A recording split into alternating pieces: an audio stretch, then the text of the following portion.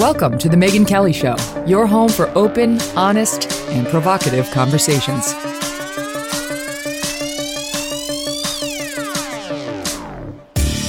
Hey everyone, I'm Megyn Kelly. Welcome to The Megyn Kelly Show. Wow, what a day we have for you. The news cycle and the guests. You're going to love today's show. We are witnessing the citizens of Ukraine right now rise up and fight against Russian President Vladimir Putin and his country, Russia, which may or may not be behind him. We're seeing extraordinary events inside of Russia as people by the thousands take to the streets there to protest what he is doing to Ukraine in a country, Russia, in which one is not allowed to protest.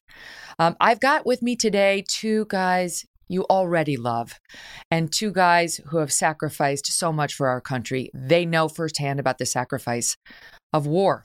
They know about what it's like to put country above self when freedom and democracy are on the line. Rob O'Neill is a U.S. Navy SEAL combat veteran. He has been a part of some of the biggest SEAL missions ever conducted. He is best known, of course, for being the SEAL Team 6 member who shot and killed Osama bin Laden.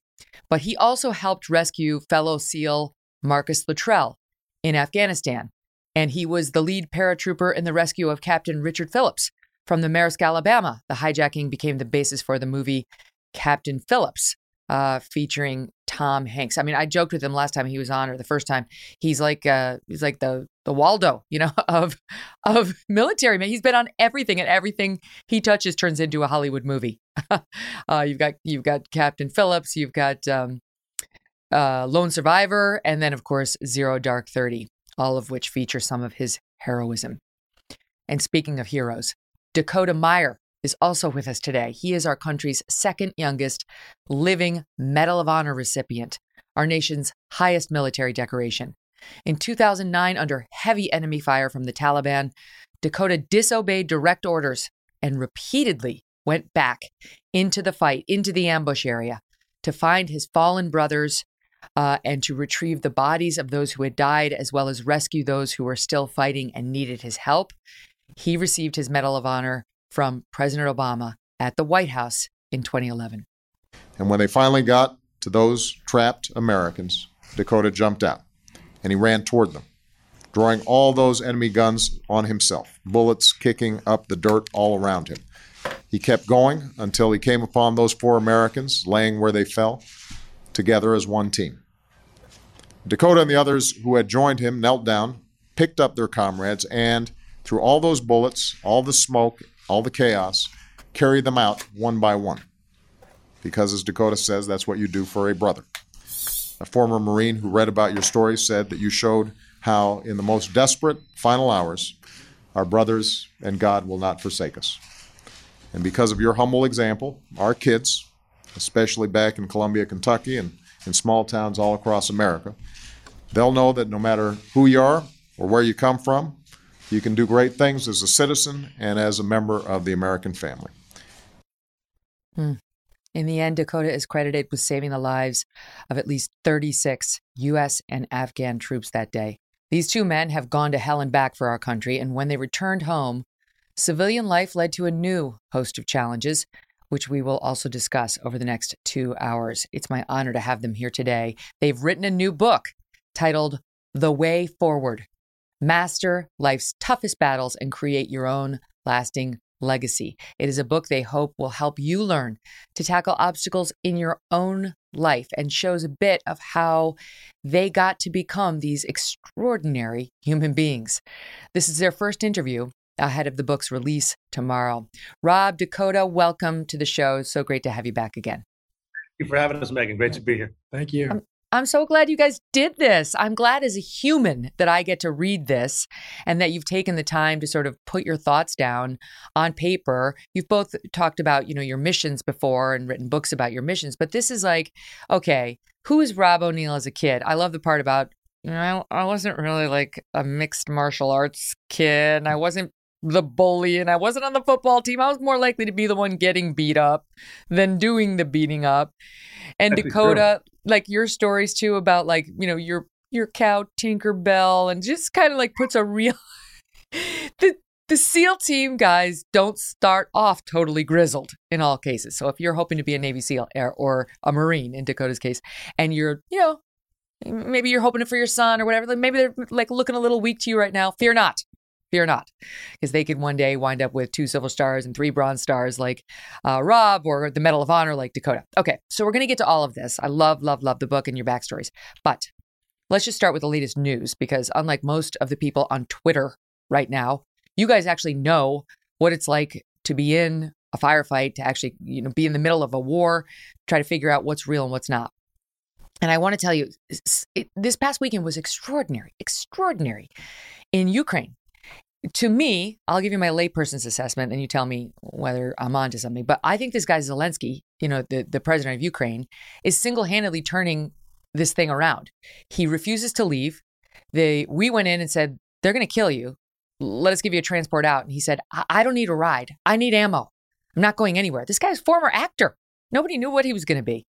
He won't leave. He's inspiring all the Ukrainians not to leave. You're not supposed to leave if you're a fighting-age male, but they're not trying to leave, according to all reports. They're staying. They're making Molotov cocktails when they can't get their hands on arms.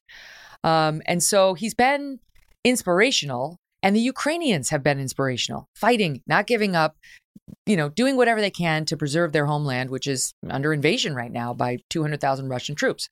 So that's sort of where we were going into the weekend. It was like, well, they're going to fall because they're outmanned and they're outmatched, but wow, crazy fight and inspirational, resolve. Then over the weekend, finally, Europe found its spine. Europe found its backbone after all these years. And what we're seeing today, I'll give you guys some of the highlights, okay? Because I've been looking for somebody who would just list for me everything that was going down. And here's some examples, okay? The UK sending light anti-armor defensive weapon systems. France, more military equipment as well as fuel. Netherlands, air defense rockets and anti-tank systems to Ukraine. Germany, now planning on devoting 2% of its budget to its own military, which it hasn't been doing. It's gone totally soft. Now it's finding a new resolve. Sending 1,000 anti-tank weapons, 500 Stinger surface-to-air missiles. Canada sending lethal military weaponry. Canada, Justin Trudeau. Oh no. Sweden, 5,000 anti-tank rockets to Ukraine, as well as field rations and body armor. Belgium, 3,000 more automatic rifles, 200 anti-tank weapons, 3,800 tons of fuel. For Portugal, night vision goggles, bulletproof vests, helmets, grenades, ammo, automatic G3 rifles. Romania, fuel, bulletproof vests, helmets, other military material. Czech Republic, 30,000 pistols, 7,000 assault rifles, and so on. The U.S., anti-armor, small arms, body armor, various munitions in support of Ukraine. Now it gets crazier. EU will shut down EU airspace to Russian aircraft. Will seek to ban Russian state-owned media. Will target Russian ally Belarus with sanctions. Japan will join a group of 7 nations in the EU. Will freeze the Russian central bank's foreign exchange assets. Will prevent Vladimir Putin's government from accessing tens of billions. South Korea will ban exports of strategic items and go on. Singapore imposing appropriate sanctions and restrictions. Australia sending lethal aid. Germany, I mentioned. But they're also pushing aside a long-held government policy not to send weapons to conflict zones. They hadn't been doing that. Now they will. And they're also allowing the Dutch to send 400 German-made anti-tank weapons and Estonia to send cold-era howitzers, transfers it had been blocking for months. Turkey calls it a war, which could pave the way for the NATO member, Turkey, to enact an international pact limiting Russian naval passage through the Black Sea. Switzerland, you guys.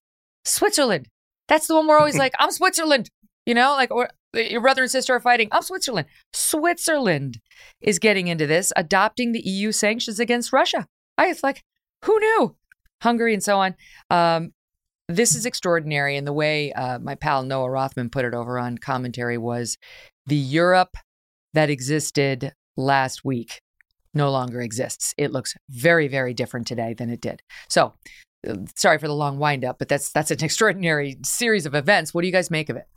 No, that's a great wind up, and I appreciate that. It is. I mean, even a week ago, I was personally talking about Germany as far as NATO. They've never paid their 2% GDP, which they were. I mean, if you think they said they weren't going to be ready to pay that until 2031, and I thought that was kind of rude of Germany because if you think about it, they're kind of the reason we needed NATO 100 years ago. Yeah. But now with this turnaround, and it comes back to President Zelensky, and again on social media, you're going to get people here and there, and it's propaganda, this propaganda, whatever.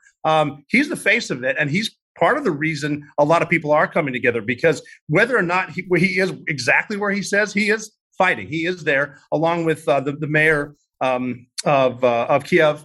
And all the men and women, the shop owners that are making Molotov cocktails. I mean, I wouldn't personally want to be throwing burning booze at a tank, but if you have that in you to defend your country, and I love the way they're saying, we're doing this because we don't want to go anywhere else. This is our home. Putin's lost his marbles. And he did say once he got the stiff resistance from Ukraine, well, hey, Finland and Sweden, you better not do this. And those two, they're not in NATO, but they've really not done much.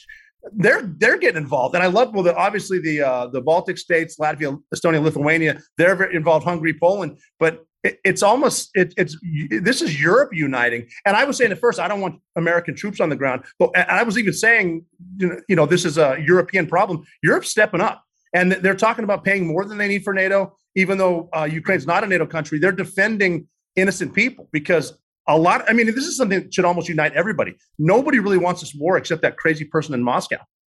Yeah. I mean, Dakota, it's like they're making military munitions there with these Molotov cocktails. You're seeing grandmas in the street go up to Russian soldiers and yell at them. I mean, like the Ukrainian people feel what we're all seeing, which is this is a sovereign nation under attack for no reason, right? Like Putin's propaganda war isn't winning. He's, bellying on about how there are neo-Nazis in there and how they're torturing Russian speaking Ukrainians in these sort of more separatist regions. No one's believing it. Even the Russians aren't believing it. The Ukrainian resolve to fight this and get them out of Ukraine and to live a peaceful life has been extraordinary. Usually we see these countries just collapse when you see a stronger country, like a big bully like Russia go in. They just collapse. Like not so. Yeah, I mean, look, I think you would have seen this collapse had the president left. I think that, he's obviously not doing everything, but I do think he is the keystone of this arch that's keeping that entire country fighting. And I think that, that's what's going to be held on. You see the media who's putting all this attention. Everybody wants these like the wins or like how far is it going to go? Or, everybody's trying to get their tagline in there. And they keep talking about, Putin taking Kyiv, right? And even if he takes it, even if he runs his troops through it and he puts people inside of the city buildings, he's still going to have 20 years of insurgency across it. It doesn't mean anything. Putin better be ready for a long, long war. If not, look, we know what it's like to walk in somewhere with air superiority, and we know what it's like to walk in with the money and the troops and the training and then have to fight for 20 years. You know what I mean? And I don't think that we can underestimate the over-complexity of street fighting, right? It is a complex deal. It took the United States, which is by far the best fighters on the face of the planet that ever existed. And it took us over 3 weeks to take over Fallujah that had, 300,000 people in it? You're talking about a city that has is the size of Chicago. This is going to be no small undertaking. And then what does he do after he gets it, right? It's just incredible to see these people, their willingness to rise up and fight for their own country, to fight for what they believe in. There's all this stuff coming out now about, who's supporting who and all this, trying to look at, what can we believe and what can we not? At the end of the day, you have to humanize this aspect of it. And that's what we did in the way forward, right? Is obviously our first books came out and we were talking more about, about the war and the black and white side of it, of who's wrong and right, but there's just a humanization factor to this that we cannot miss. And you're seeing this across the globe right now of what hope can do. And these people hope and they believe so much that they can win and in their country that they're willing to take Molotov cocktails and throw them at tanks. Yeah. They're at the point now where reportedly Putin's people are going to meet with senior Ukrainian diplomats. I guess they had to agree to go meet in Belarus, which is Putin's puppet, and they've been doing whatever Putin wants. This country sort of in between the two. And but the Ukrainian officials agreed to do it. It's not going to be Putin and it's not going to be Zelensky, but it's going to be, underlings that are going to go meet. And no, there are no preconditions. And Putin last week had been saying, you will agree to neutrality and you will agree not to join NATO. And then we will meet. And now here they are, no preconditions, meeting. I mean, who knows? Zelensky's saying, I don't think it's going to amount to much. And they haven't stopped the fighting in the meantime. But it's something. Meanwhile, can I ask you guys about this? Because the most concerning headline has been about Putin saber rattling with his nukes. He's like, that's not really what you want to hear. But, and who knows whether it's true, but there are reports that he seems unstable to those who are around him. People have been watching him for a long time, think Putin might be losing it, that he changed during the pandemic was the reporting. And now he's putting their nuclear arsenal and those who oversee it on alert. That's concerning. And it's especially concerning because of all the things I listed at the top. He's got to be feeling concerned about Europe uniting against him. This is his worst nightmare. I mean, you got like Kosovo applying now openly for NATO membership. You got these other countries, who had been like considering it. I'm trying to see who it was. It was Finland and Sweden, at least making noises about it. And this is the last thing he wanted, right? He hates a united Europe. He does not like to be seen as the universal bad guy. So that combined with the threat of nukes makes you wonder what his next move is. Well, his issue was he was saying that NATO's against him. NATO wasn't against him and Ukraine was not a threat. And he's gotten exactly the opposite of what he wanted. Now, like you said, with Kosovo, they went in. And you mentioned Belarus. Putin thought Ukraine was going to be like Belarus, where it's kind of rolling, no one fights, and all of a sudden, bam, you're part of Russia. Ukraine, you mentioned Fallujah. We were fighting, 300,000, city of 300,000, but not everyone was fighting. There's several million in Kiev, and they all want to fight. And then, of course, Putin's going to, I think he went crazy during the pandemic. There were reports that his family had COVID. He never wanted to admit it. But even Condoleezza Rice was saying he looks like he's a little crazy, like his face is chubbier and he's not quite making sense. So he's saber rattling. The nuclear threats there. That's scary. I mean, that's something we can't even imagine.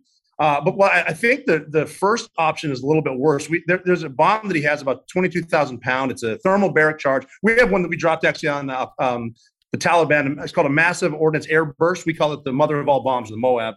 But he's got one that it's a thermal barrack charge that detonates about 6 feet off the ground, and it'll make a crater 3 football fields, and it'll liquefy anyone inside. And if he dropped that on a populace, it's devastating. But he can say he didn't go nuclear. That's as close as you can get, and everyone knows that we've done it. Russia made one, I'm assuming, because China steals everything from us. They have one too.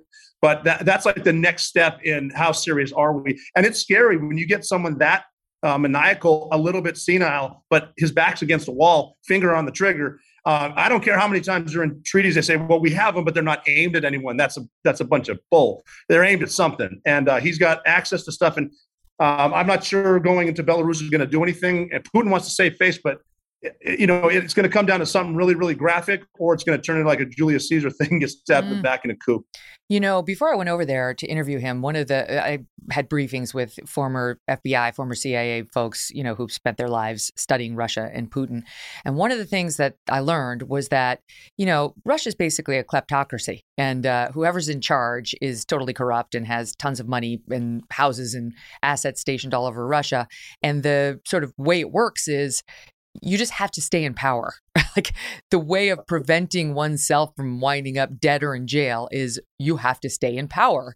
And that's what he's been doing, right? I mean, he's effectively just an authoritarian leader there now. He went through the sort of the motions of pretending that Medvedev was president for a while, but he took back over and hasn't given it up since. And there's a real worry if he feels trapped, if he feels in a corner, where he feels like, okay, not only is Russia losing face and compromising positions that they've worked 75 years to not compromise, what if the Russian people and even, his underlings start turning on him? And the solution within Russia is Putin needs to go, right? I mean, I know, Dakota, you write in the book a lot about and of course this led to your Medal of Honor. There are times in which soldiers need to disobey orders and understand what's right might not line up with what's what you've been told to do. Yeah, I mean, look, and I totally agree with that. I truly think that the results of Ukraine is going to come down to how far Putin will take this, right? I mean, how far is he willing to go? Is he willing to go nuclear, right? But I think on the backside of that is there's going to have to be someone under him push the button to go nuclear, and you can't ever pull out that I call it the humanization factor, right? Like the factor that I have to push this, and I have to know that my family's going to pay for this, because they know that as soon as the nuke comes out, they know that the wrath of the world is going to be unleashed on Russia.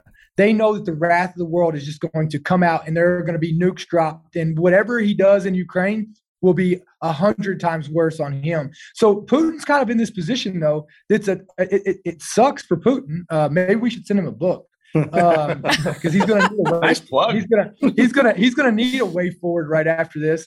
But I think he thought that he was going to run through this, like Rob said, be over in a couple of days. Nobody was going to fight. He was going to have it, and he's going to go back. But for our generation, Putin's kind of been like this guy that we've all been warned about, right? He's kind of like the guy in the bar of hey, that guy can fight. Don't mess with him. Don't ever mess with him.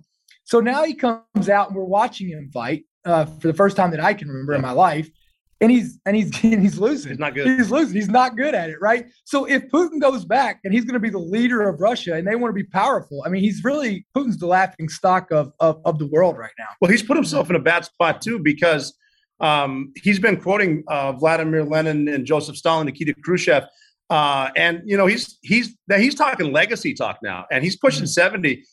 Another scary part is we're realizing that he's not tough. What if he needs to go out with a bang? And there's all this, like we said, the human element parts of it, the legacy elements. How does he? Because he wants his own legacy, but he also wants Mother Russia. And if he makes it look weak, who knows what he'll do? So this not it's scary. There's a lot of ins and outs, and it's one of those things where you don't want to believe something bad will happen because it never has. Here's a guy that said, if you interfere, you'll see a response you've never seen in the history of your nation. He's talking to us. Yeah. Oh yeah. Go ahead. But I just think that, look, no matter how this goes, whether he takes Ukraine or whether he backs out, like my prediction is this is the end of Putin. It very well could be. I mean, all the things that we were saying that they should do, they're now doing, except for cutting off the oil and gas access to Russia. That no one's giving up yet. Although Germany has now made the Nord Stream 2 disconnection, and sort of they've said we're done, and we're permanently done. It's crazy what happened in Germany. They totally underestimated the new chancellor of Germany. They thought they had another Angela Merkel on their hands, who wanted to appease Russia and be more dovish and not build up the military and not be confrontational. And this new guy is like, how you like me now? It is crazy. I mean, it's really worth reading what happened in Germany over the weekend. So we'll see. That the actual line was that Putin has his nuclear deterrent forces on high alert amid the spiraling tensions, that the defense minister and the chief of the military's general staff have been ordered to put the nuclear deterrent forces in a special regime of combat duty. Could absolutely just be saber rattling. But then that's what people said about the 200,000 troops around Ukraine.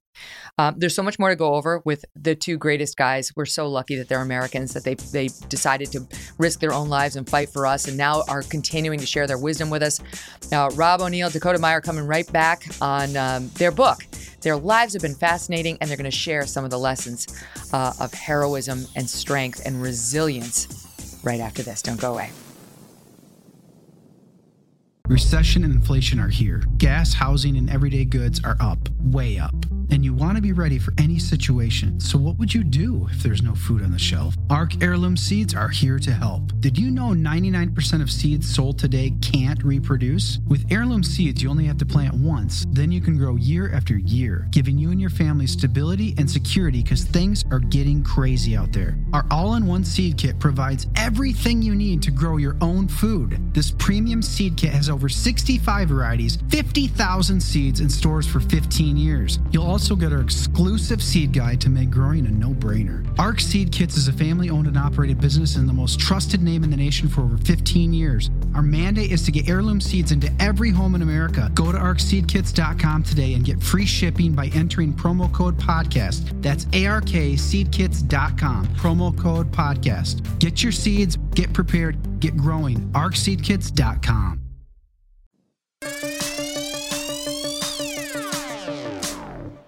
All right, so let's go back to some of the lessons of childhood, because I love the stories and sort of how you got there. Rob, I mentioned you, not so great necessarily on the football field, not kicking people's ass, more likely to be getting the ass kicked, which seems hard to believe, but okay. And you write in the book about one of the important lessons you took away from your time with your dad on the basketball court. And I have a little aspiring basketball player. He's 12. And so I appreciate what you write in the book about this competition you had where you couldn't go inside at night unless one of you hit 20 free throws in a row, and you write in the book, that's effing hard. And that is hard. That is hard. I can see it just with my own son. But tell us about where that went and what you learned from the experience. Well, that is hard, but when I was actually learning stuff that would help me in life is do everything like you do anything. And if you want to be good at something, do it 1,000 times. You want to be really good, do it 10,000. If you want to be great, do it 100,000 times. And a free throw to me, that's just a great analogy for life. A free throw, it's, bounce the ball 3 times, backspin, bend the knees, release. And like the only argument my father, Tom, and I, well, Dad, and I had was, do you look at the ball as you release, or do you keep your eyes on the rim? I was a big believer you keep your eyes on the rim. He would keep his eyes on the ball. But yeah, it was one of our things where you start with a make. Always start with a make, because you know you're in line. Your feet are on the free throw line. Start with a make and then keep going from there. Like even when I watch college and pro basketball, they make their free throw and they go shake everyone's hands. Knock it off. Keep your feet on the line. Make the second one. Then we can all talk about how cool you are. But we got to a point where it was 20 in a row, no matter what, to leave the gym. And it didn't matter if it took us the first try or 5 hours. But the cool thing was we also had at the beginning of our season, which ended after my season, it was 20 to leave the gym, but then 20 to go get a steak at the Derby. So it stayed 20 to leave, but once we hit the steak, then it goes up by 5. So now it's 20 and 25 to get a steak, then 30 to get a steak, and then 40, 45. And we got to a point my senior year where my father made 91 free throws in a row, and it was awesome. And that was a family record that lasted for less than a week, because the next week I made 105 in a row. But what we were learning is that's the same thing with shooting. It's the same thing with your follow through. Do the same thing. Front sight focus. How are your knees? What's your position? And just shooting free throws like that is like it's as simple as people like aspiring Navy SEALs are like, I'm not good at pull-ups. How do I get better at pull-ups? It's like, oh, that's simple. You do pull-ups. Simple. Yeah. Right. Do more pull-ups. I want to go to the Derby. Does it still exist? Is it still in Montana? Oh yeah, the Derby's there in Montana. I know you've been to Butte, and the Derby, and then my buddy owns it. He's actually the principal at a school in Chicago, and I've dropped the Derby. That's 3 times. I better get something out of this. All right, I'm just going to go there. They don't even know how good they are. They don't even know they're that good, because it's Butte, Montana. They just expect everything to be delicious. Derby's incredible. I'm not going to put anything like that sort of challenge in front of myurself to get there. I'm just going to go and eat. I'm not going to do 106 free throws and beat the Rob O'Neill record. That's what's funny about that story too. Is I was okay with 105 in a row, but I was so angry at missing 106. It's crazy talk. You realize that, right? Okay, that's how you become Rob O'Neill. I get it. But Dakota, it reminded me. You wrote something in the book. Forgive me, I don't have his name right in front of me. But it was about one of your commanding officers who kept saying, what was it? Hold the line or 9-9. What was it was like the lesson that he kept drilling into you, and you hated it at the time. Couldn't understand why you had to keep doing it. Well, so like when I got to the fleet, I came to a group of Marines that had just came back from Haditha, the triad. And one of my seniors, they lost quite a few of our unit. And his name was Daniel Kreitzer. I'll never forget him. Just an incredible guy. And he always just like ran into us 9 lines, like 9-line medevac. It's a format that we use to medevac out wounded wounded Marines or, wounded service members on the battlefield. And it's so critical, right? I mean, he just drilled it into us while a lot of other Marines, their team leaders were messing with them and were, playing games and doing all these other things. Ours was always just making sure that was something that we could do with our eyes closed at any point in time under any piece of stress, because at the end of the day, that was ultimately what was going to take care of get our whoever, one of our brothers or us or whatever to safety, to where they can get help. And that was why, that was the core to everything that we did, whether we were out training for IEDs or whether we were out, shooting. Our 9-line was the very basic, the minimum that we had to be proficient at in order to go out, and everything's habitual, right? Like everything in life is habitual. Don't ever think that you can do do it when it matters if you can't do it when it doesn't matter. Exactly. And that's kind of what Rob was saying about the basketball in the book. He's saying it's not about becoming a great basketball player. It's about like getting muscle memory and getting to the point where you don't even have to think about it. You just keep doing it over and over and over. It becomes second nature, whether it's basketball or it's shooting or it's the 9 lines, and in the military, they get that. But it applies, as you point out in the book, to regular life. I mean, a lot of people have goals that they want to achieve. And it's like, if you got to think about it in the moment when the stress is on, you're already in trouble. Yeah, I truly believe that. I truly believe, and I speak on this a lot, is that, the results of the time, like, look, all of us are going to be tested. We're all tested at some point. And the results of that test, when it comes up, are already decided. They're already decided by the micro decisions that you made all the way up to that point, right? The results, whether you're going to succeed or fail, are already decided at that moment. And so it matters. It matters what you put in your body. It matters every little aspect of it. You can't expect to be a good person, but only be a good person in parts of your life. You can't expect to, it's either one way or the other. You can't be both. And I truly believe that. Now, Dakota, you write in the book about your own personal background, born and raised in Kentucky. Yeah. Okay. And you tell us a little bit about Big Mike and the role that he played in, I don't want to be too dramatic and say saving you, but kind of in a way, saving you. Yeah. I mean, my dad is, my dad's probably the greatest man that I've ever met that walks the face of the planet. My dad's a very simple man. My dad is principally based.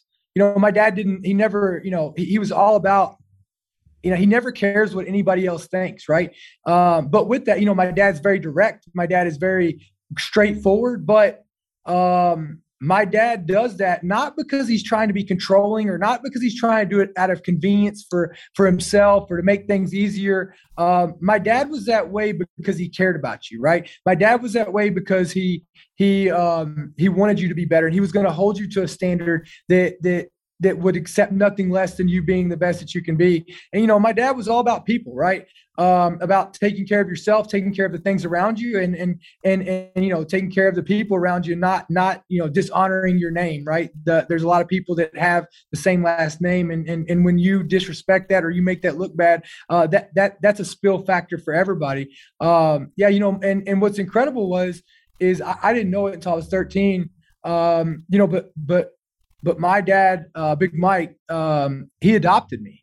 And so, as a father, you didn't know that until you were 13. Yeah. My mother gave me up when I was like 9 or 10. And I honestly, I don't even know the whole story about how they got together. I've asked, if you want to talk about, you want to put an investigator in, you should go try to figure out where I was born. Because if I ask my mom where I was born, she tells me one place, my dad tells me another place, and my birth certificate says an entirely different place. Oh boy. So, so just to go ahead and give you a little bit of coordination on that. I found out I was adopted when I was 13. My mom kind of gave me up when I was 9 or 10, let me go live with my dad, whatever she's got to say to justify it. I went to live with my dad. My dad took me in and just, full-time dad, working 40 to 60 hours a week on his job and then living on the farm and working. And he's just, he was an example. And, I found out when I was 13, and this will give you a true perspective of just how my dad is.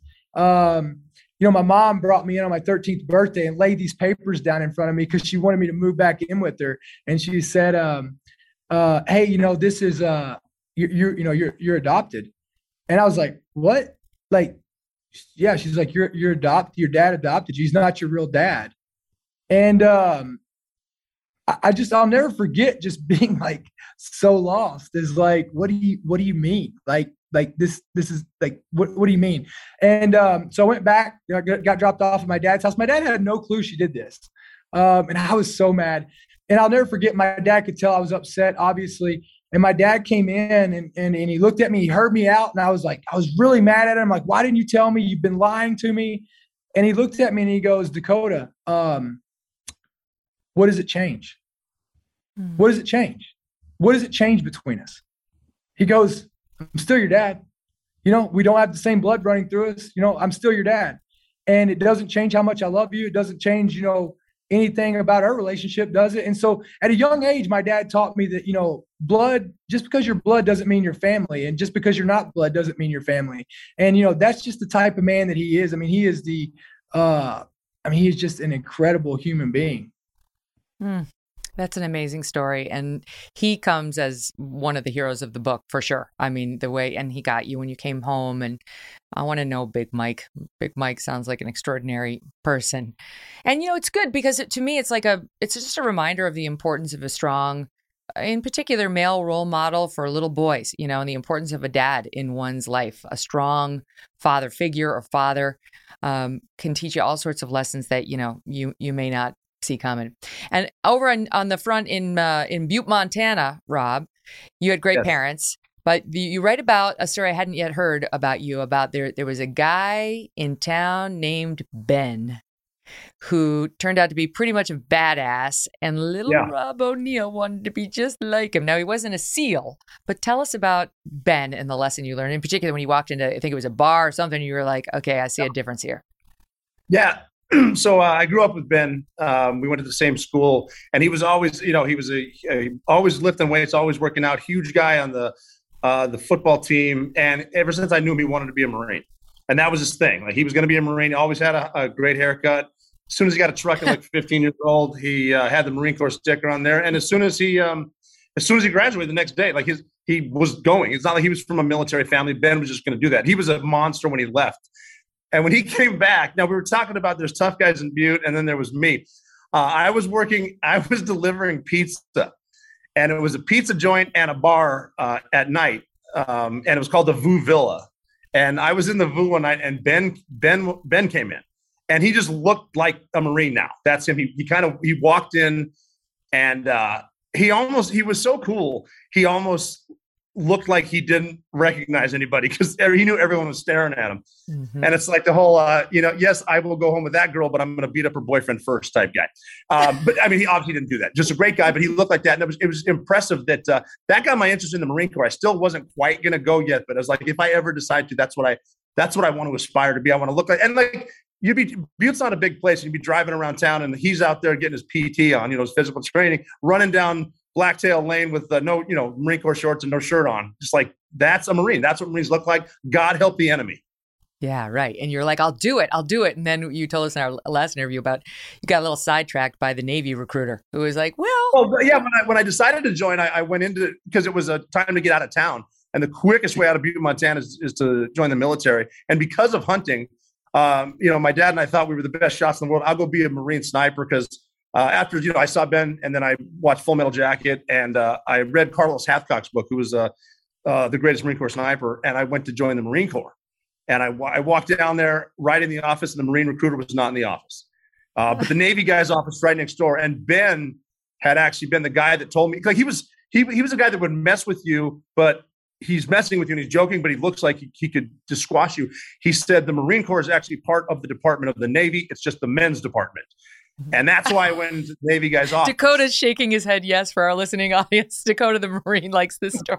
Yeah, I'm trying not to brag too much about the Marine Corps because the war hero sitting next to me. Right here. And so I went in there, and the Navy. Now, what I didn't know about the Navy is if you wear khakis and have anchors, you're a chief. And chiefs are very, very clever. And I said, hey, if anyone knows where the Marine is, you will, because you're part of the Navy. And he goes, why do you want the Marine? I said, I want to be a sniper. Marines have the best snipers in the world. He said, look no further. We have snipers here in the Navy. You need to be a Navy SEAL first. No big deal. Then we'll send you to sniper school. Kind of brushed over that part. And super fun training. And I'm looking at this guy, and he's kind of, he looks like a Navy guy. Got some coffee stain on his shirt, whatever. And I said, I'm naive. I'm 18, but this guy's a professional recruiter. Why is he going to lie to me? And that's how I became a Navy guy.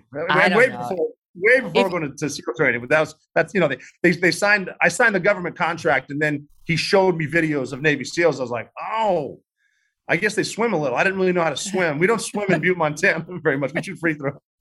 It's so crazy to think about that guy sitting out there in the middle of, what ocean was it when you rescued Captain Phillips? That was in the Indian Ocean. So that was fly from Virginia Beach, jump at, I think just below 10,000 feet with 4 boats, and then we're in the Indian Ocean. I was good at that point. I learned how to swim the hard way. Yes, I think so. I think we know that by that point. Can you tell a story? We never actually got to this on my one. If you want to listen, this is literally my favorite interview I've done since I launched the show. It was my Memorial Day interview with Rob O'Neill. It was unbelievable. I have people stop me on the street. Dakota's rolling his eyes. He's like, "Don't feed his ego." Too late. But seriously, to be fair, I think you should go ahead and say it's only because you haven't had a one-on-one interview with me yet. Definitely. Like, we need to get into Medal of Honor, where I was like reading all of Rob's awards, his many, like the double silver star and the triple bronze star and all this stuff. And I was floored until I got to Dakota's resume. Yeah, I know. Whoa, why you bring that up? Sorry. No, but I was just going to say, if you don't like my May 31st, my Memorial Day interview with Rob O'Neill, I can't please you. I'm not for you. That was awesome. We had a blast. You were spectacular. The way you told the story, just riveting. So if you got 2 hours, you got a nice long car ride, put it on, listen, you're welcome. But one of the things we didn't get to in that interview that I wanted to ask you about was the moment before you went off to rescue Captain Phillips, and you wrote a story. I don't know, maybe it was your first book, I can't remember, but it was about how you were training back stateside, and they gave you the call, you got to go.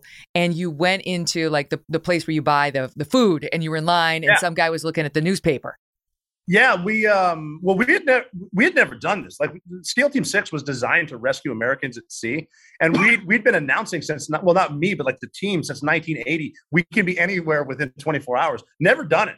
And we got the call. It's like, no kidding, get the call. Like, it's on. We know we're going. And I had a set amount of time to get to where I was going, but I was ahead of schedule. And there's a 7-Eleven right outside the base. So I stopped there with a plan. I'm going to get as much cash as I can out of the ATM. And for an E6 in the Navy, that's a lot of cash. Yeah. About $200. A log of Copenhagen and a carton of cigarettes. And the reason I'm doing this is because we are going to be jumping today. We'll be on the east coast of Africa, but there's never a perfect plan, and we might not end up where we want. But if I land in a semi-permissive environment, I might be able to buy my way to safety with the cash. I might be able to barter with the tobacco. I do have a gun, and I used to call my gun the M4 charge card, like a credit card. Like, the way that works is you have a car, I have a gun. Now I have a car and a gun. But I'm in line to get my stuff, and there's a dude in front of me who I'm assuming was like a lineman up on the power poles or whatever, and he's working all night shift. Now he's off. No hurry whatsoever, and he's one dude in front of me. And one of the things this dude, other than a big thing of coffee he's buying, was a USA Today, and the headline on the newspaper I could see over his shoulder was about the mission we're trying to go do. And very patriotically, he slammed it on the counter and kind of announced to the entire store, whomever would listen, man, I sure wish someone would do something about this. And I'm recognizing the irony, and I tap him on the shoulder and I go, buddy, pay for your shit and we will. And now he's looking at me, thinks I'm kidding. Move it along. I'm looking at this blue collar worker, and I'm like, I'm not even kidding, bro. Like, the national security timeline is squarely on your very broad shoulders, my man. And he was nice. He kind of realized he's right in front of where we're supposed to go, and he was cordial, and he got out of the way. And we got to work on time, and everyone got to work on time. And you got to figure. So there's Navy SEALs, but now there's boats that needed to be ready, gassed up. Their parachute riggers had to have them already rigged. The parachutes for us to jump to tandem rigs. The pilots were on the way. The air crew, everyone had to be ready. By the time we all got the call, 15 hours and 46 minutes later, we had a full head count in the Indian Ocean. We rescued Richard Phillips a day and a half later. It was amazing. Oh My God, it's so crazy. This is reminding me of like your story and your story, Dakota. I'll take you back many years ago when I was in law school, and we were applying for like the law school or the law review. I think it was law. Oh no. Oh, actually, I take it back. We were applying for jobs for out of law school, and I was on the law review with this guy who I went to school with. His name was Brian, and Brian had served in the first Gulf War, and Brian had received a Bronze Star. And Brian had received the Bronze Star because he got to a minefield and his job was to refuel the tanks at the front line. And the tanks had almost no gas and he was going to refuel. So he had the fuel. And so as he said, we call a tank with no gas a target. So he's like, I've got to get there. He's like, I got to get the fuel up there. But, right. So he comes up to a big minefield and there's no way around it. And he realizes like, if I try to go left or go right, I'm not going to make it in time. But his commanding officer said, go left or go right, because you're not going to try to drive these refueling trucks over this minefield with all these guys. And Brian said, this is a Dakota Meyer move where you just totally disregard the orders you've been given. This is how you get a star, by the way. That's apparently how you get a medal. You just got to disregard our orders and then live. So he got out of his truck and he personally, even though he was in charge of the unit, he walked personally and you could see the mines, so he picked them up and moved them and created a path for the trucks to go through to refuel the tanks at the front line, and they made it. And his commanding officer knew he made it because they got there in far too fast a time for him to have been compliant with the orders. And he reamed him out on the spot for disobeying the orders, but that's how he got the Bronze Star. And let me just flash forward to you. So Brian was applying for the same job I was. He was in the one office talking about leadership and so on. And I was in the other office talking about law review and how I used to be the head cheerleader. Well, hey, it's like Theo Vaughn says, everyone has their own Vietnam. That's right. For Trump, it was, like syphilis? I don't know. Oh, my God. This is the thing about leadership. You really do have to do it in order to learn and put yourself out there. And do not put yourself up against somebody who's won a Bronze Star, or a Silver Star, or Medal of Honor. You'll lose. All right, there's so much more to go over with these guys, Rob and Dakota. They're sticking around for the whole show. Loving the interview. And remember, if you are loving the interview, would like to hear that Rob O'Neill interview or any interview just like it, check us out. We are, in addition to being live on SiriusXM Triumph Channel 111 every weekday at noon East, we're a podcast too. And so you can go ahead and subscribe to Apple, Spotify, Pandora, Stitcher, subscribe to our show on those platforms, and you'll get the podcast for free. The Rob O'Neill interview you need to listen to is episode 109. And check us out on YouTube as well if you want to watch the episode instead of listen. YouTube.com/Megyn Kelly. Go ahead and subscribe to that too if you would.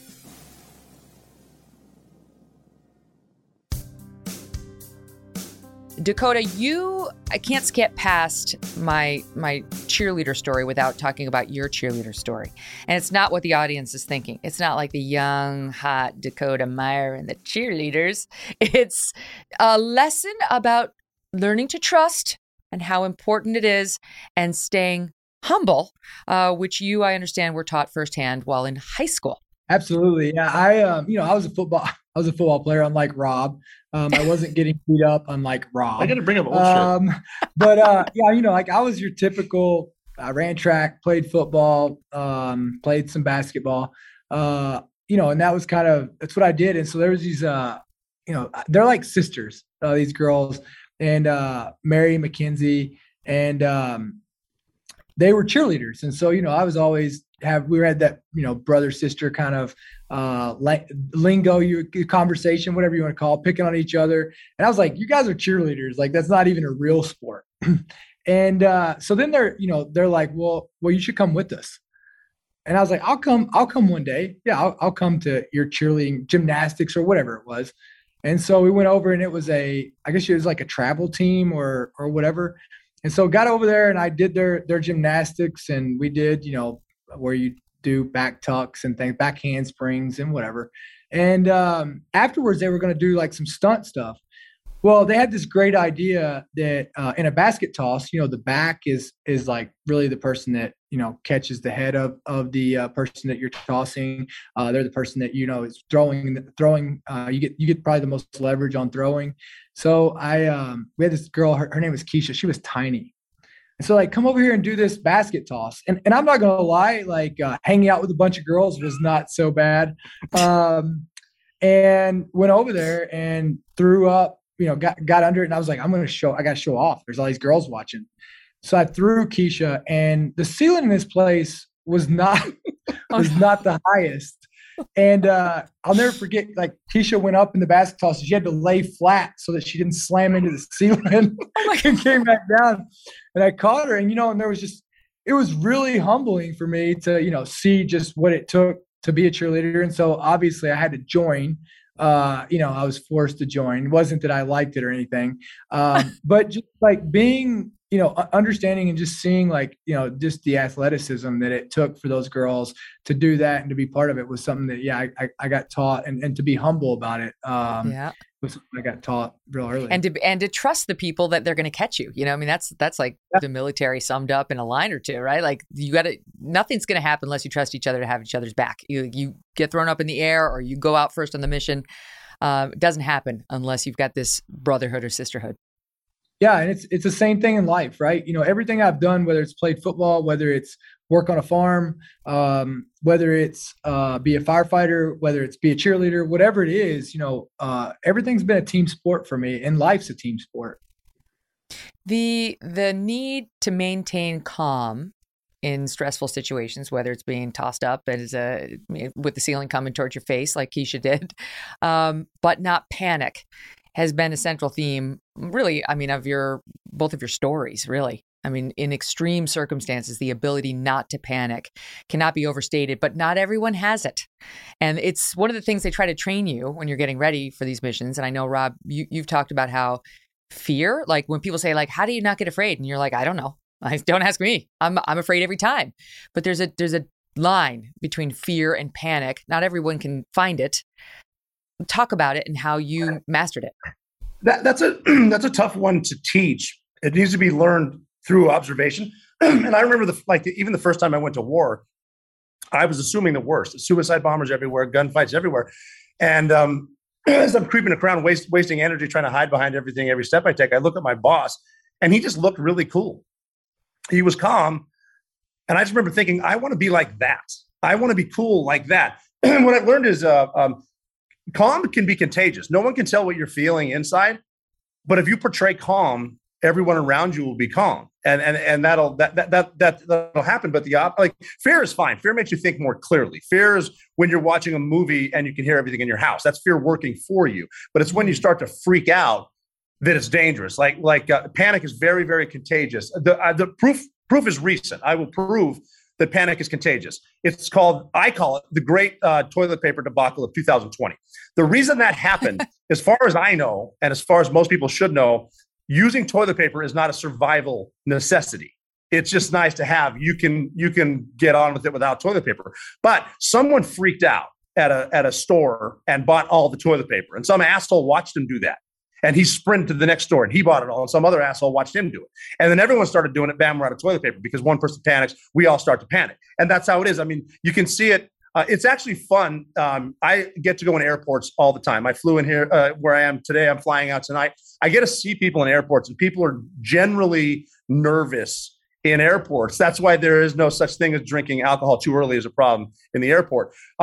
But watch people as somebody moves anywhere. As soon as they announce, hey, we'll be boarding this flight in 15 minutes, look around and watch people as one. It's like watching a herd of cattle. They start to move their heads. They start to stand up. And God forbid someone from zone 5 tries to board with zone 1. That's when the fight breaks out.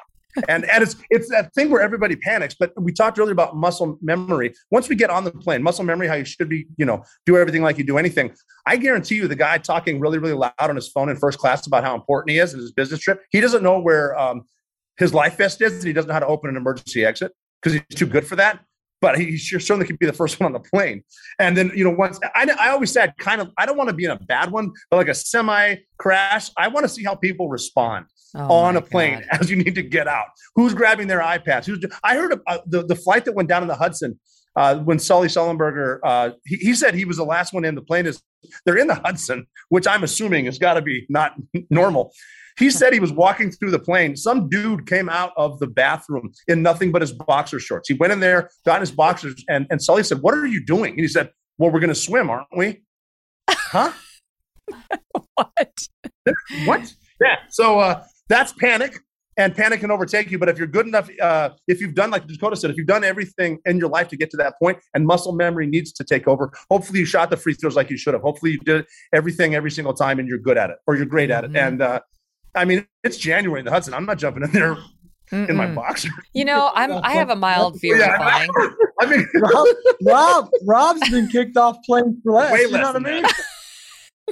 Oh, I want to know more. Did that make news? Should I know about this? Okay, but you're in no position. You are in no position to cast stones, Dakota. You little Medal of Honor winner. No, you have not. Because I teased earlier that one thing that happened at your Medal of Honor ceremony that we did not know, and I played that moment over and over again. I mean, I interviewed you on the Kelly File, and when it happened, we watched it. President Obama, the whole bit, very moving. And at Fox News, we take the whole ceremony, put it on, wonderful stuff. Dakota wasn't necessarily all there at that appearance. Apparently, speaking of drinking booze in the airport, it can happen before a Medal of Honor ceremony too. Yeah, I mean, what do you expect when you invite 200 and some Marines to the White House, right? When we were founded in a bar, just so you know. True. So we got there and they were serving drinks and everybody wants to have a drink with you, right? Oh, you got to have a drink with me. And we were drinking and drinking. And I'll never forget, like they put, everybody went in to sit down. They actually ran, the White House ran out of beer. They ran out of beer at the ceremony and they had to find a way to get more in, which it's not just going down to the 7-Eleven on the corner. That was very risky by you. Speaking of your big risks, I mean, can you imagine if you had thrown up in the middle of the Medal of Honor ceremony? It would have been awful. No, sometimes I don't really think about those things. But I'll never forget. I didn't realize so everybody went in to sit down. I didn't realize how drunk I was until, me, the president, and, Michelle, we walked in after everybody was in there together. And I'll remember walking in and I'm like, I am wasted. Oh, no. And so I'm standing up on stage and there's this moment, because the whole back of the room is lined with cameras. And I promise there was nobody who didn't want to be there more than me. And so I'm standing up there, my family, they're all fighting already. Well, some of them. And so I'm standing up there on stage and, I'm at position of attention. I hadn't been in a uniform in 2 years. And I'm up there and I'm standing in a position of attention. I know how Marines are. Like if you do one thing wrong, they're going to crucify you and you've just, ruined the legacy of the United States Marine Corps. Right. Mm-hmm. And so I'm standing up there and I'm sweating so bad because these lights from the cameras, and I go and I'm so drunk that I have to go up and I'm like, and it's, you don't ever touch your face, and I can't do it. So I've got to wipe the sweat off. And I think he thought that I was crying. And all these cameras would start going off shh, everywhere. And I'm like, yeah, I was just wiping my head off, guys. It's all good. Yeah, not it. I'm just drunk.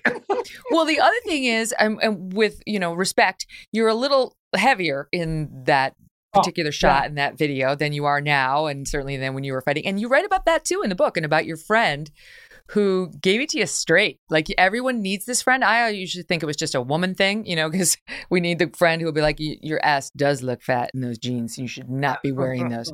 And you have your ass looks fat in those jeans friend. I did. His name's Tim Kennedy. I don't know if you ever heard of him. Yes, of course. We had him on.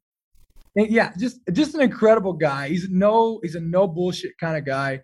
I moved to Austin and I was going through my divorce, which was just, by far, I would rather go through, 5 Afghanistans than a divorce. And I remember coming into the gym, we were working out on it, myself, him, and another guy. we were working out this on it, and it was kind of on it was kind of like the gym was my grounding piece to get me through this, right? Working out and working with Tim and Shane and Juan, and it was my getting me through this, right? Like they were literally the people, when you talk about contagious, right? Like they were the people around me that were holding the line. And I'll never forget, I came in one day and I was just, probably looking for some, maybe a little empathy. And I came in and I was like, man, I said something about like, I'm fat. Yeah. I said, I think I'm fat. And Tim kind of like, or I'm weak or something. I can't remember what the exact line was, but Tim looked at me and he goes, Hey, check it out. People look up to you as a warrior, and you need to look like one. You understand? And I'll never forget. I'm already down because my whole life is shattering around me. And that was Tim's way of empathy. But, you have to surround yourself with people who tell you what you need to hear, not what you want to hear. That's Richard. Yeah. It's so many times we surround ourselves and I see this a lot. We surround ourselves with people who make us feel good, and that's the same thing that I was doing when I got out of the Marine Corps. I was surrounding myself with people that made me feel good, and I was eating things that made me feel good. And that's why I looked like this fat piece of trash that I did as a part of the globe representing the Marine Corps. I think Dakota learned a lesson I learned from my grandma. She said there's a big difference between a surprise party and an intervention. And I needed an intervention, and my life didn't really get back on track. It didn't really start going forward until I started surrounding myself with people who would hold me accountable, who would, we have this false sense of brotherhood across the globe now. And I see it in a lot of services. I see this in the fire, in being a firefighter. I see this in a lot of things, and it's we want people to like us. And I see this with people parenting, and it's not about people liking you. It's not about, not hurting someone's feelings. It's about telling them what they need to hear so that they can go ahead and fix it. Right. Could you imagine if you walked in and a doctor just told you, what was going to make you feel good? Oh, you have diabetes from eating too much sugar, and you're morbidly obese, but hey, it's okay. There's just more of you to love. Mm-hmm. Yeah. No, you need somebody who'll give it to you straight. I always talk about my primary care physician on the show because I love him, and he's one of those people for me. He's on the Radical Honesty program, but he definitely does not like it when his patients get too heavy because it's not healthy. It's just not. And apparently there was a guy who went to see him. You have to pay cash, and then you seek reimbursement later. More and more doctors doing that. Anyway, there was a patient who went in with his wife, and they each got a physical, and they had just moved to the area. So he was paying the bill at checkout, and his physical cost $1,000 more than his wife's physical. And he said to the receptionist, "Why is my physical $1,000 more than my wife's physical?" And the doctor heard it, and he came out and he goes, "Because you're fat." Oh God! I was like, "What?" But he's like, these are the number of things that are going to go wrong with you that I'm going to have to take care of, or the long list, way longer than your wife's, and so you're going to have to pay more. But like, as it may sound mean, it's also good to hear because it can be the wake up call that people need, to sort of start changing their lives. And you did. I mean, you look great, and you got the drinking under control, and all the things. So hats off to you. All right, now I want to talk about sort of the rule breaking part of your lives, and it's interesting because you're these decorated military heroes, but you're also kind of rule breakers. By the way, Rob, my team graciously reminded me that you were banned by Delta for an anti-mask tweet. I wasn't going to bring it up. I was going to say something that rhymes with Delta. What'd you do? Did you just for a tweet you got banned? Well, I took a selfie because I had a mask on and they were serving us like stuff, and I said I could take my mask off to eat this. They said yeah, so I took a picture and posted it. That was a bad idea. Don't tweet that. But then what's crazy is as I took off like a 2-hour flight, I didn't know it went viral, and I landed. No one had said a word. I was wearing a mask the whole time. When I get off, turn my phone on, getting blasted. And my wife called and said, "What did you just do?" I'm like, "I don't know." Yeah, that horrible selfies in the New York Times, you idiot. Didn't you say, did you consider saying, do you know who have you heard of Osama bin Laden? Like, did you try to play that card at all? No, I didn't. All I said was it was amazing on the 20-year anniversary of 9/11. I'm the one on a no-fly list. That's something you and him had in common. Oh, geez. It's crazy. They put Khalid Sheikh Mohammed on a plane before they put me on. I don't get it. Oh, my God. Please tell me they reversed themselves. Did they reverse themselves? Not yet. They're too woke. Oh, Delta. You're going to get a lot of people banning you. We're going to choose another American airline Airlines to put. kicked ass last night. All right, American Airlines. I prefer American to Delta anyway, I got to say. So, okay, so that wasn't exactly the thing I was talking about. But let's talk about, because we didn't actually get to this last time either. You killed bin Laden. You were the man who actually shot bin Laden. And then there's a reason we know that, because you had an interview with, was it Esquire? Who did you give the anonymous interview to? The anonymous was with Esquire, and that was just more of proof that a lot of veterans don't know what to do when they get out of the military. That's what that was. That was about. Okay. That was an Esquire. Mm-hmm. And then I remember being at Fox News when you gave the big interview to Peter Doocy, who back then was just known more as like Steve Doocy's son. Now everybody knows him as Biden's chief antagonist in the White House press corps. But and I know you knew Brian Kilmeade and all that stuff. So you came out with it, and you were outed against your will prior to the revelation on Fox, because some magazine got a hold of the fact that it was you, and they tried to get ahead of it, which wasn't good, because you needed to secure the safety of your family, and you have to take arrangements before you come out with something like that. So, but there was definitely blowback, and you write in this book about how even before that moment there was jealousy, and I do want to talk about it, because I think we revere our military so much we try to skirt past anything that doesn't reflect so well on them. But can you just talk about that, because it was a little bit of a breaking rules to come out and you I think you say in the book, don't sit in the front row. That was sort of the lesson. There were people who had negative feelings about you even prior to you outing yourself. Yeah, and I can't blame them. I've seen missions done before where I wasn't part of it, and I was actually, why didn't I get to do that type thing? And you have guys so close to doing something and they didn't do it. And at first, everyone knew what happened. And the first thing as soon as anyone found out bin Laden was dead, especially SEALs, the first question they would ask was, who got him? And it was actually kind of funny at first, because I was known for, I like morale. I like to tell stories and jokes. I guess the common answer was, yeah, O'Neill got him. They would say, oh, we are never going to hear the end of this. And it was kind of funny about that. But then, the further we get out, it would be a Navy SEAL out in town, and they would say, who got him? Like the bartender, don't tell anybody, but. And so the word got out, my name got out, around Virginia Beach, DC, New York, and then other Navy SEALs in California.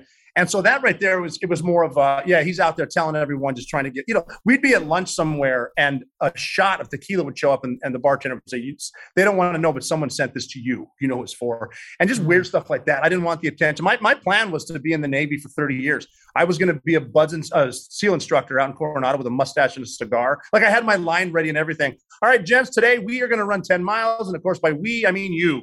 Stuff like that. But this happened, and it was just sort of it got uncomfortable in the Navy, and then obviously, it was in May of 2011, the greatest time of our lives, and then in August, the worst time of our lives. We lost Extortion 17, 31 Americans, to include the dog Bart, died, and we went from planning missions to planning funerals. Morale just hit rock bottom. And then, we needed to move guys around. And I decided at that point I was going to get out. It would have been a few months, but I extended for a year to go to Afghanistan one more time. I went because I kind of told them, look, I'm not telling the story. I came in through the front door. I'm going to leave through the front door after another deployment. And then it was just time to get out. And then I went to work in Washington, and a Congressman Carolyn Maloney from New York said, you should probably donate something to the Memorial Museum. I did donate a shirt anonymously and with a flag on it. And it was just to have there. And once I gave the shirt, there was 30 people, and they wanted to hear the story. I told the story. I did actually. Peter Doocy was there with a camera crew. We were filming it for historic sake, and I told the story. And watching their responses, they'd all lost someone in 9/11, and just the way they came up to me and said, "Putting a face and a name with this there will never be closure, but this is healing." And a lot of sitting around with it, I was like, you know what, if I can help them, I've assumed risk before I can do it. And then I came up with a manuscript, and I submitted it to the Pentagon. So my book is the only one that was approved by all the agencies and the Department of Defense. And I believe if you have something historic, and America and the world should know, I'm really happy George Washington had a biographer with him. I did it the right way. And then, that was after the Fox News came out. I was watching your show. That was the first time I saw my face on television because there was so much bad press, and we kind of had to get ahead of it, but I couldn't get on because the special wasn't on for a few days. But I mean, that was a weird awakening to kind of like the way forward. Here you are launching the limelight, and now what do you do? Right. Right, and you dealt with it, and I know that a lot of the opinion on you speaking out softened once they saw the piece on Fox and saw how humble you were. You were giving the credit away. That's what you always do. Yeah, that week of sitting alone in a hotel room watching all the horrible stuff, I couldn't even watch the news. Just the horrible. Anyone that ever saw anything was trying to get the exclusive, and it was all over the news, saying stuff like, "I didn't say that. Why would you say that?" But then the Fox News special came out, and it was really good. Peter did a great job. He's still doing a great job. Yeah, he is. Well, you know what's so crazy about that? And then people were like, "Oh, it wasn't really Rob O'Neill who shot bin Laden." And of course, you've already been backed up. But it was you.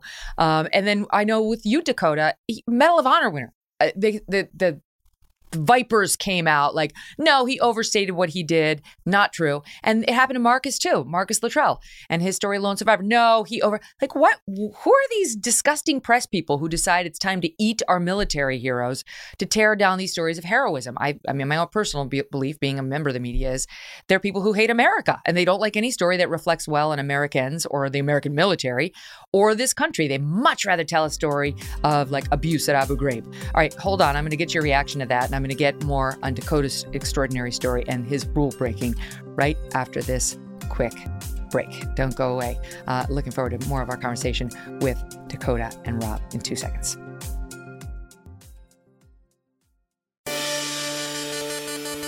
Dakota, you write about how when you went for that Medal of Honor ceremony, that President Obama told you that your life was never going to be the same, that it was going to change forever. And in the wake of that medal. And you write in the book, Obama was right. Nothing was the same again afterward, not by a long shot, and not in the way that the president and other people praising me intended. After the ceremony, reporters began questioning the whole story of what happened, claiming that parts were embellished or made up, that I had never killed the guy with the rock, reference to your story, and maybe hadn't killed any Taliban at all, that I couldn't have saved as many people as I claimed, and so on and so forth.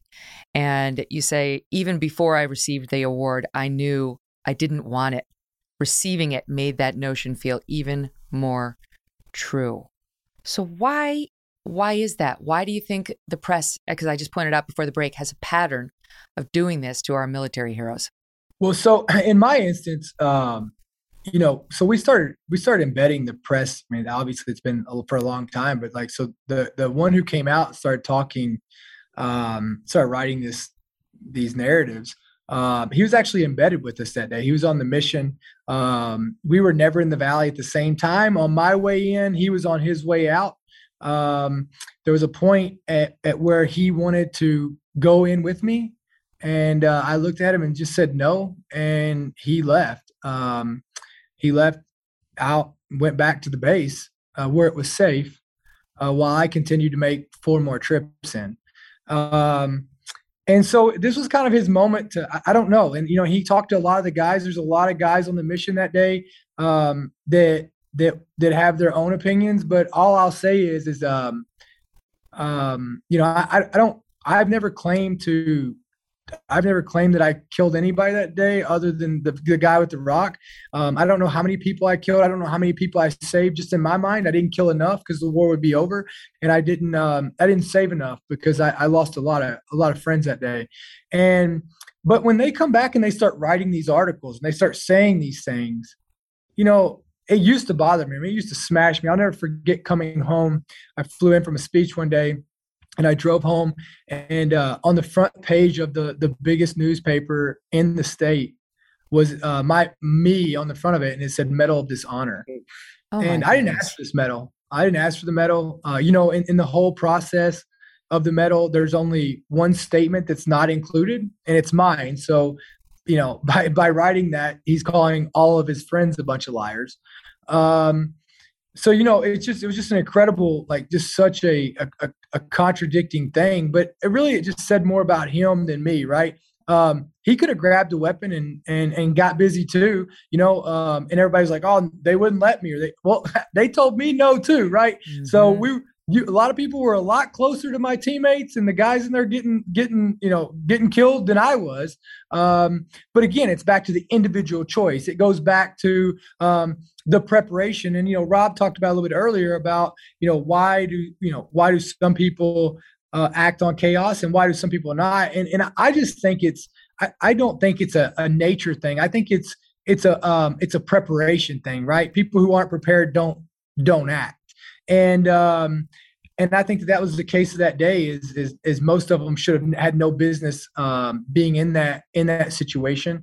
And it showed whenever they were tested.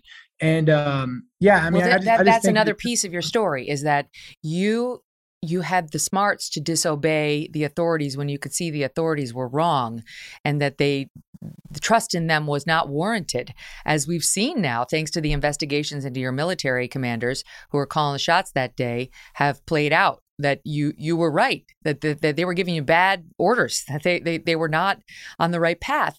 But it takes an extraordinary human being, to, especially as a soldier, to understand, a Marine, to understand the difference, because you're trained the entire time in the military to obey orders. And, it's like from A Few Good Men. Oh, do you only get to obey the orders you believe in? Or, it's up to you to, and it's like, no, I have to obey all the orders. Yes, I get it. Right. You found a way to disregard what you were being told, and you did save 36 lives at least, and took a lot of lives that needed taking that day.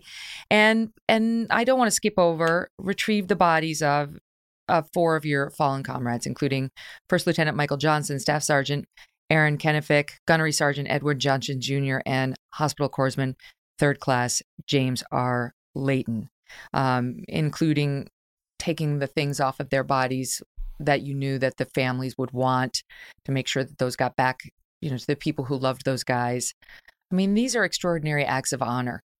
So I don't know. I mean, how do you describe what made you separate the wheat from the chaff that day and know what to do? Well, so before we move on from, the people who criticize or come out, with what I did that day, I was 21 years old. I left a room that was about the size of the conference room that we live in right now, and I had 3 teammates that were as close to me as it got. Right, we stood up, we woke up every day next to each other, we ate next to each other, we fought next to each other, and I left there on a Monday. And I returned on a Wednesday, and I was the only one that came back there. I came back, and I had to literally, every bed that was in that, where I lived in my home at that moment, every guy that I relied on, every guy that I loved, I was literally putting their stuff in a bag to send home to their family. And so, anybody who criticizes that or what I did, they want to dispute 7 versus 9 or 6 or whatever it is, numbers. I mean, they're cowards themselves. As far as like why I did what I did, I just, it was a simple, I always talk about, it's why I don't understand how I got a medal or I got awarded anything, because what I did was easy. It was what needed to be done. It was clear there were human beings who were suffering. They were my brothers. They were my family. It was very clear, very obvious that they were trapped, that they were hurt, that they were scared, that they needed help, and that was clear across the board. Dakota, can you just describe, I mean, I described it at the top of the show as an ambush in which folks were caught, and you kept going back in, trying to save people, trying to remove the bodies of the fallen, trying to save U.S. troops, Afghan troops, fight the enemy. But like, how do you describe it in a few lines? Like what happened that day on September 8th, 2009? Yeah, I'll never forget it. Like, I turned, like, we've got the truck close. Rodriguez Chavez was driving, and we turned, and it was like a riverbed going up into this valley, and I'll never forget going in there, and there were bodies everywhere. I mean, there were bodies everywhere. I mean, you had the Taliban. I mean, like, my driver in the truck was literally like, he ran, like, I'll never forget, he was running over the enemy because they were that close to the truck. It was just, I was always a worst case scenario guy, and this was worse than my worst case scenario. And I didn't think I was going to die. There was a point that I remember that I didn't think I was going to die. I just accepted and knew I was. And all I could think about as each one of these guys were shooting at me was, I know I'm going to die and you're going to get me, but you're going to have to earn it. And, we came in, and like on each trip we came in, we would bring in these trucks behind us, these little Afghan Toyotas, and or Ford Rangers. Yeah. And I don't remember which one it was, but anyways, it was all these trucks, and we would throw I would throw the bodies in the back of the truck. I'd try to put the dead ones on the bottom, and then the ones that had a chance to live on top of that, and just send them out, just truckload after truckload. And all I could think about that day was it wasn't about Afghans. It wasn't about the Afghan soldiers versus U.S. soldiers or Marines. It wasn't anything about that. It was about good versus evil, and it was literally that simple. It was good versus evil, and that's not very hard to distinct between in these types of situations. Mm-hmm. Wow. I've talked to Rob O'Neill after the Afghanistan withdrawal. I haven't talked to you. This is our first time since that happened. How do you make sense of it, right? It's been on a lot of minds lately, given what we've seen with Putin. Yeah, I mean, look, this is something we all knew. Anybody who went over there and thought that we were ever going to put, some type of democracy, or we were ever going to have, build a military up in Afghanistan that was going to be able to sustain itself as soon as we leave, they were just kidding themselves, right? But with that being said, how do I justify it? And I justify it this, right? You can, like, if you want to get in the rabbit hole, of why we were there and how we got there. I mean, that's a whole other ball game. But for me, I leave it at this: is I didn't make the decision to go in, and none of us who were in that uniform did, who wore the nation's cloth. And what I'll tell you is for 20 years, Afghanistan and Iraq were safer than they'd ever been. In Afghanistan, when there was a U.S. flag on when someone was wearing a United States flag over there, and they were going through these places, women were allowed to go to school. It was as safe as it had ever been that they'd ever seen. When America is somewhere, the place is better. The wherever we're at, it's better. And I'll say that while we were in Afghanistan, while our soldiers and Marines and airmen and everyone who served, wherever they were in these countries, the place was a better place. And we were over there just trying to leave it better than we found it, right? It's not our fault that the people above us couldn't make the right decisions. What do you make of the president, Biden? And, we're going to hear from him in the State of the Union finally this week, calling it an extraordinary success, not the war, but his command of the withdrawal. Look, I think that, this is his way, right? He sinks the boat and then he rescues 3 people off of it as, 10 others drowned. And, it's a success that he saved those 3 people. Don't mind the fact that he sank the boat, right? This is, the Biden and his administration are so incompetent. The incompetency has led to Russia doing this. I can tell you right now that is what America is on America's shoulders, because of we picked a weak leader. And the fact is people don't want to hear this. But the fact of the matter is, and you're seeing this firsthand right now, is that when America is strong, the world hates us. But when America is weak, the world suffers. And you're seeing that across the globe right now. Do you agree with that, Rob? Do you think that's fair to Biden? Well, it's scary because, like Dakota was saying, they can do anything and say anything because most of the media is going to go with it. You even had Jen Psaki the other day saying that we need to stop relying on, we need to become energy independent without creating more gas. It's like, and I tweeted the other day, we can all ride unicorns. That would work, wouldn't it? It's just the issue is it's a political reason to pull out of Afghanistan because they wanted the 20-year anniversary of look at us. And they're going to still say it was a success, even though I can always resort back to the planning for the bin Laden raid. We had some of the best tactical minds in the world come up with the perfect plan. If we took those same 23 guys a year ago and said, come up with the worst way to get out of Afghanistan, we would have come up with exactly what they did, the worst way possible. Let's be honest, everything they've touched, being the administration, has turned to shit. And I should point out to the audience that you're not like blindly anti-Joe Biden. You write nice things about him, Rob, and say, he was, of course, Obama's vice president at the time of the bin Laden raid. And so it's not like you came in saying he sucks, he's a Democrat. And I know you've said before, and you've said in this book, when people ask me if I'm a Democrat or a Republican, you would tell them what you say. No, I'm an American, and I'm a big believer. I don't need to blindly follow what one party says. I think party politics. I think John Adams thought that too was the worst thing. Two parties are going to destroy the country. You have people up there on Capitol Hill right now. I love the ones both sides of the aisle that call themselves war hawks, even though they've never been to war. No one in their family's been to war, but they sure are good at sending us because a lot of these big time contractors are huge funders of their reelection campaign. Everyone on Capitol Hill. I mean, if you're like Nancy Pelosi, 19th term, because we just need some change. Are you kidding me? Yeah.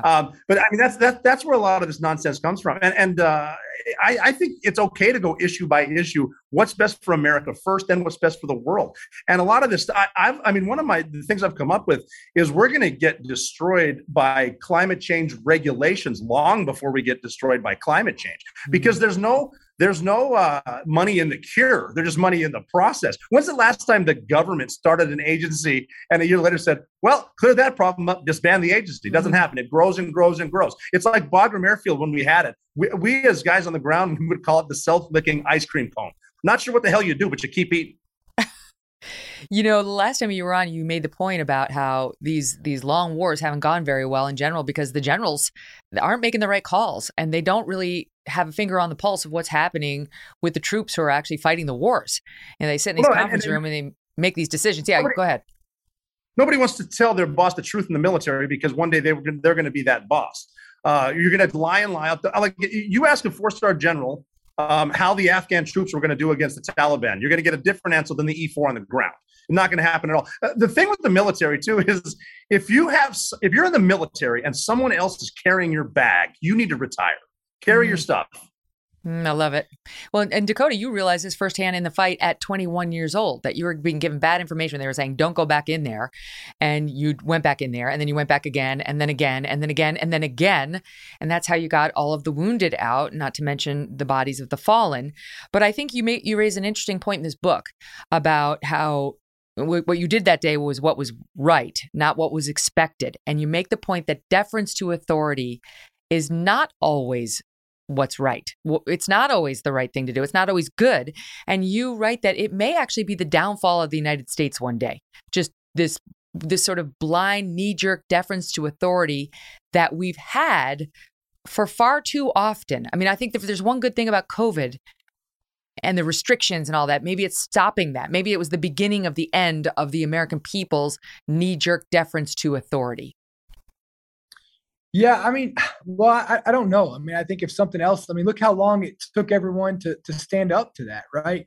I don't know. I think there's just too much trust put into people who are in roles, right? And the issue is that because, like I spoke on earlier, people don't want to tell people what they need to hear. They just want to make people feel good, right? All of our generals are all like they have to like they're selected, like they're in politically to be able to get those stars, right? That's one of the problems. But yeah, I seen it firsthand. I seen it firsthand that there was 2 investigations that were done on our battle that came back and said, and I'll quote, a direct loss of life due to leadership. No one was held accountable. No one was held accountable. And that's the issue, is the lack of accountability inside of our military, the lack of accountability across the globe. Like we don't have a military. Like I can tell you right now, the guys on the ground, the guys who are the lower enlisted, there's no problem there. Like there's no issue of what they believe in. When you start seeing them become, I hear so often, well, our military's becoming weak, or this new generation's weak. Well, let me tell you. If they're becoming weak, it's because of their direct reflection of leadership, because the leadership's weak. You want to talk about leadership, we mentioned Jocko, I think we mentioned Jocko earlier, but Jocko talks about how there are no bad teams. There's only bad leaders. And let me tell you something. We've had quite a few bad leaders here in the past, since I've been alive. And, but you're also seeing the power of what a good leader can do over in Ukraine right now, in this 21st century David versus Goliath situation. Well, and Jocko Willink, he's been on the program. He talks about extreme accountability, right? He's the first one to say, it was my fault. Here's what I did. Here's what I could do differently. That's the mindset you guys have too.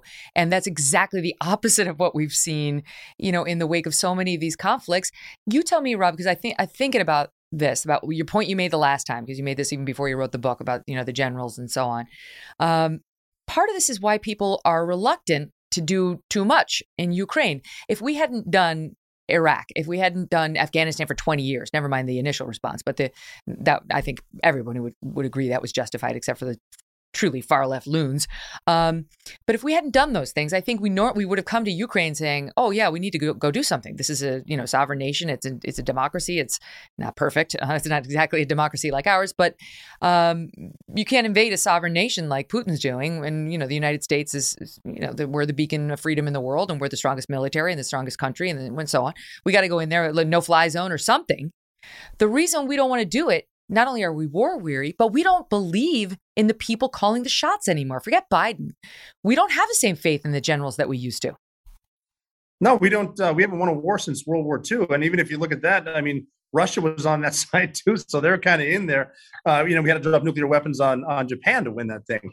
But I think part of the issue too with the leadership, other than wanting their job and not wanting to upset your boss, is a lot of these places now, Jock was an exception because he was always the buck starts and stops here. This is my fault. Right now, what they're good at teaching is structure. They think they're teaching leadership, but nobody teaches winning. We could have pulled out of Afghanistan probably around 2005. We had it. We went in there. We do what military does. We crush people, and then we leave. Give them a stern no. That's a deterrent. Iraq. I mean, no one knows what that was all about, other than Dick Cheney was filling his pockets full of money. I personally took like 11 shots of anthrax because he had some stake in that. But I mean, now you look back at Iraq and all the hundreds of thousands of people dead. And I fought there a couple times, and I can literally sit there over a cup of coffee and say, what was that all about? It turns out one guy was pissed that one guy tried to kill the other guy's dad. Let's invade. I think the towers were still smoldering 2 weeks later, and the Pentagon's coming up with plans to invade Iraq. And this is the kind of stuff that's happening. It's poor leadership, a lot of personal greed, personal power, and no personal responsibility. How does Mark Milley still have a job?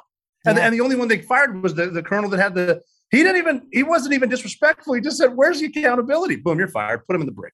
Yeah, that's exactly right. There's been absolutely no accountability for any of it. Like you say, for Afghanistan in the first place and the way it went south, for the lies that we were told, as we saw in the Afghanistan papers. Of course, that came right from the top.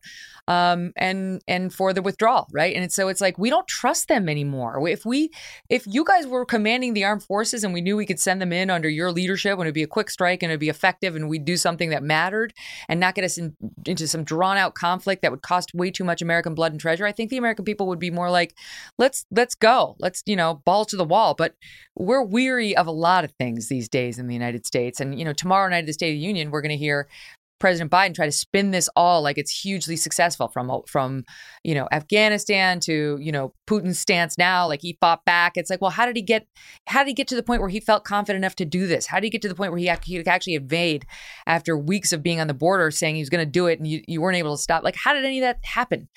And so the accountability, at least with the politicians, can happen at the voting box. With these generals, not so much.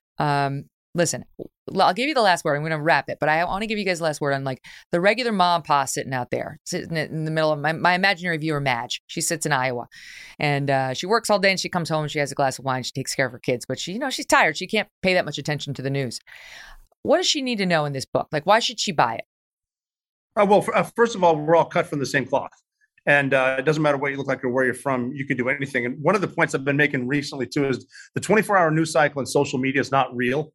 What's real is out that the real person is coming home, taking care of her kids. The real person, I've mentioned before, real America is not the people yelling at each other on who's left or who's right. It's the convoy that starts in Southern California that rolls through Texas.